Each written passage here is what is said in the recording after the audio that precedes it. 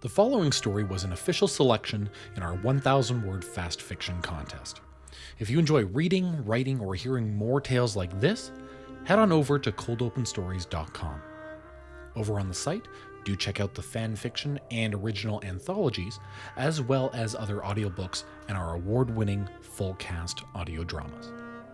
And now, Cold Open Stories presents an adaptation of Sal of the Hive, written by Matthew Neal and performed by Alex Ross.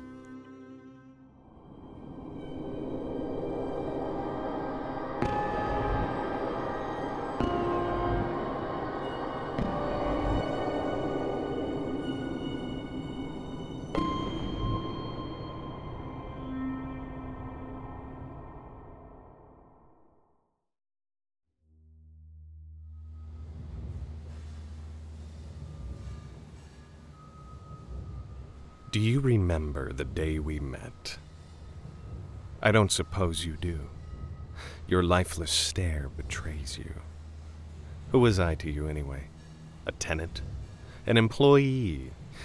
A statistic? Was I like the others, a dime a dozen, or was I the diamond in the rough? Tell me, now I have your undivided attention. I was here in this place the day you found me. Well, not exactly when you found me, but thereabouts. I had woken early, woken to the sound of those infernal gears. Down here in the Sector Mechanicus, we live among the machines you take for granted. The water filters, the air scrubbers, the power generators. And if it's not the grinding gears that wake us, it's an explosion. The archaic plumbing has a finite life, and Emperor protect the poor soul on the other side of the bulkhead when it goes off. I wonder if there were any such disasters while you had me in your high tower. The day my father gave me the last of our protein sludge, he seemed pleased to have me wolf it down despite his emaciation. Sector 15B was our work detail, sanitation, ensuring your highborn feces didn't cause a blockage. I'd worked there so long I'd become nose-blind to the stench.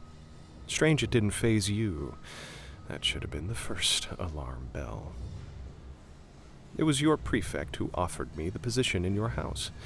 You said nothing, merely banishing the darkness with the radiance of your jewelry and the shine of your head. It fooled my father, who begged me to go.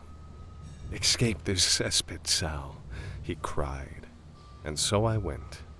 Not for you, not for me, but that my father could die proud of his son.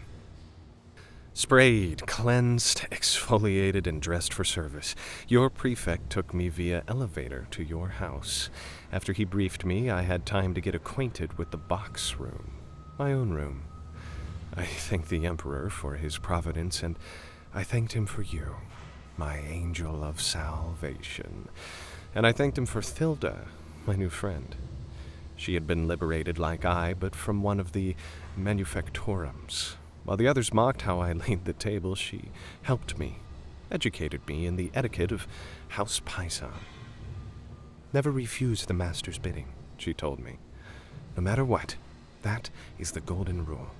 After all, how blessed are we to be in this house? She was right. So I didn't mind the waiting on the laundry, the cleaning. Even the filthiest bedpan couldn't compare to my prior work. I had my room, my sanctuary. I had 2 meals per day and clean clothes. What then was trimming your toenails? What was a slap from the prefect? What was it to lie on my back and take what I was given? At least there was no risk of explosion. Lying with you became a regular duty, more so than my other duties. I can't say I relished it. Maybe it was the scouring of your beard on my skin. Word traveled, and the other staff spoke to me less, especially Thilda. She disappeared a few days later, but not before she cut my heart with her words. You are his favorite now. Then what is the point of me? Yet I found favor in the eyes of Germain, your heir.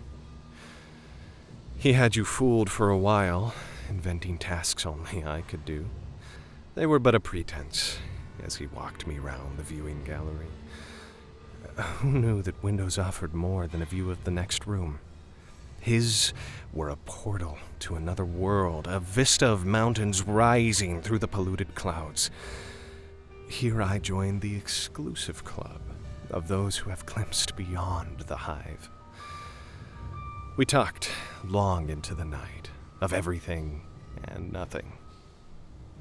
I planned to meet Germaine again, but you ordered me to serve at your party. Perhaps you knew of our meetings. Perhaps this was to punish me. You often entertained the other lords, where the wine flowed freely and they ate until they vomited. I had served at many such receptions, but not like this. This was new. There was eating and drinking, but then followed chanting and wailing and branding each other with an 8-pointed star. I pretended it wasn't happening and stuck to my duties, but when I tried to leave, you ordered me bound to a pole and my clothes removed. How I longed for Sector 15B, for the protein paste, for the smell of excrement, as every hand groped me. I would have preferred a brand over their tongues raking my skin. I can't bear to recall further details, but you know them. Only a mind picture of the Emperor sustained my sanity. You left me there all night, and you thought me unconscious when you and the cult leader spoke, but I heard you agree to a price for me, that he could have me privately. But I heard the time you scheduled, and I made my plans. Had hubris not blinded you, you might have checked for the knife, all too easy to smuggle from the kitchen. But I ensured you both saw it before I slit your throats. Shame you couldn't see the moment I dismembered your bodies. Shame you couldn't hear this monologue or see what I see. Your pallid skin and vacant stare, the exact expression you wore as I killed you. Which brings us back to Sector 15B. The Arbites are coming soon. They suspect the cult, but I'd hate them to find us.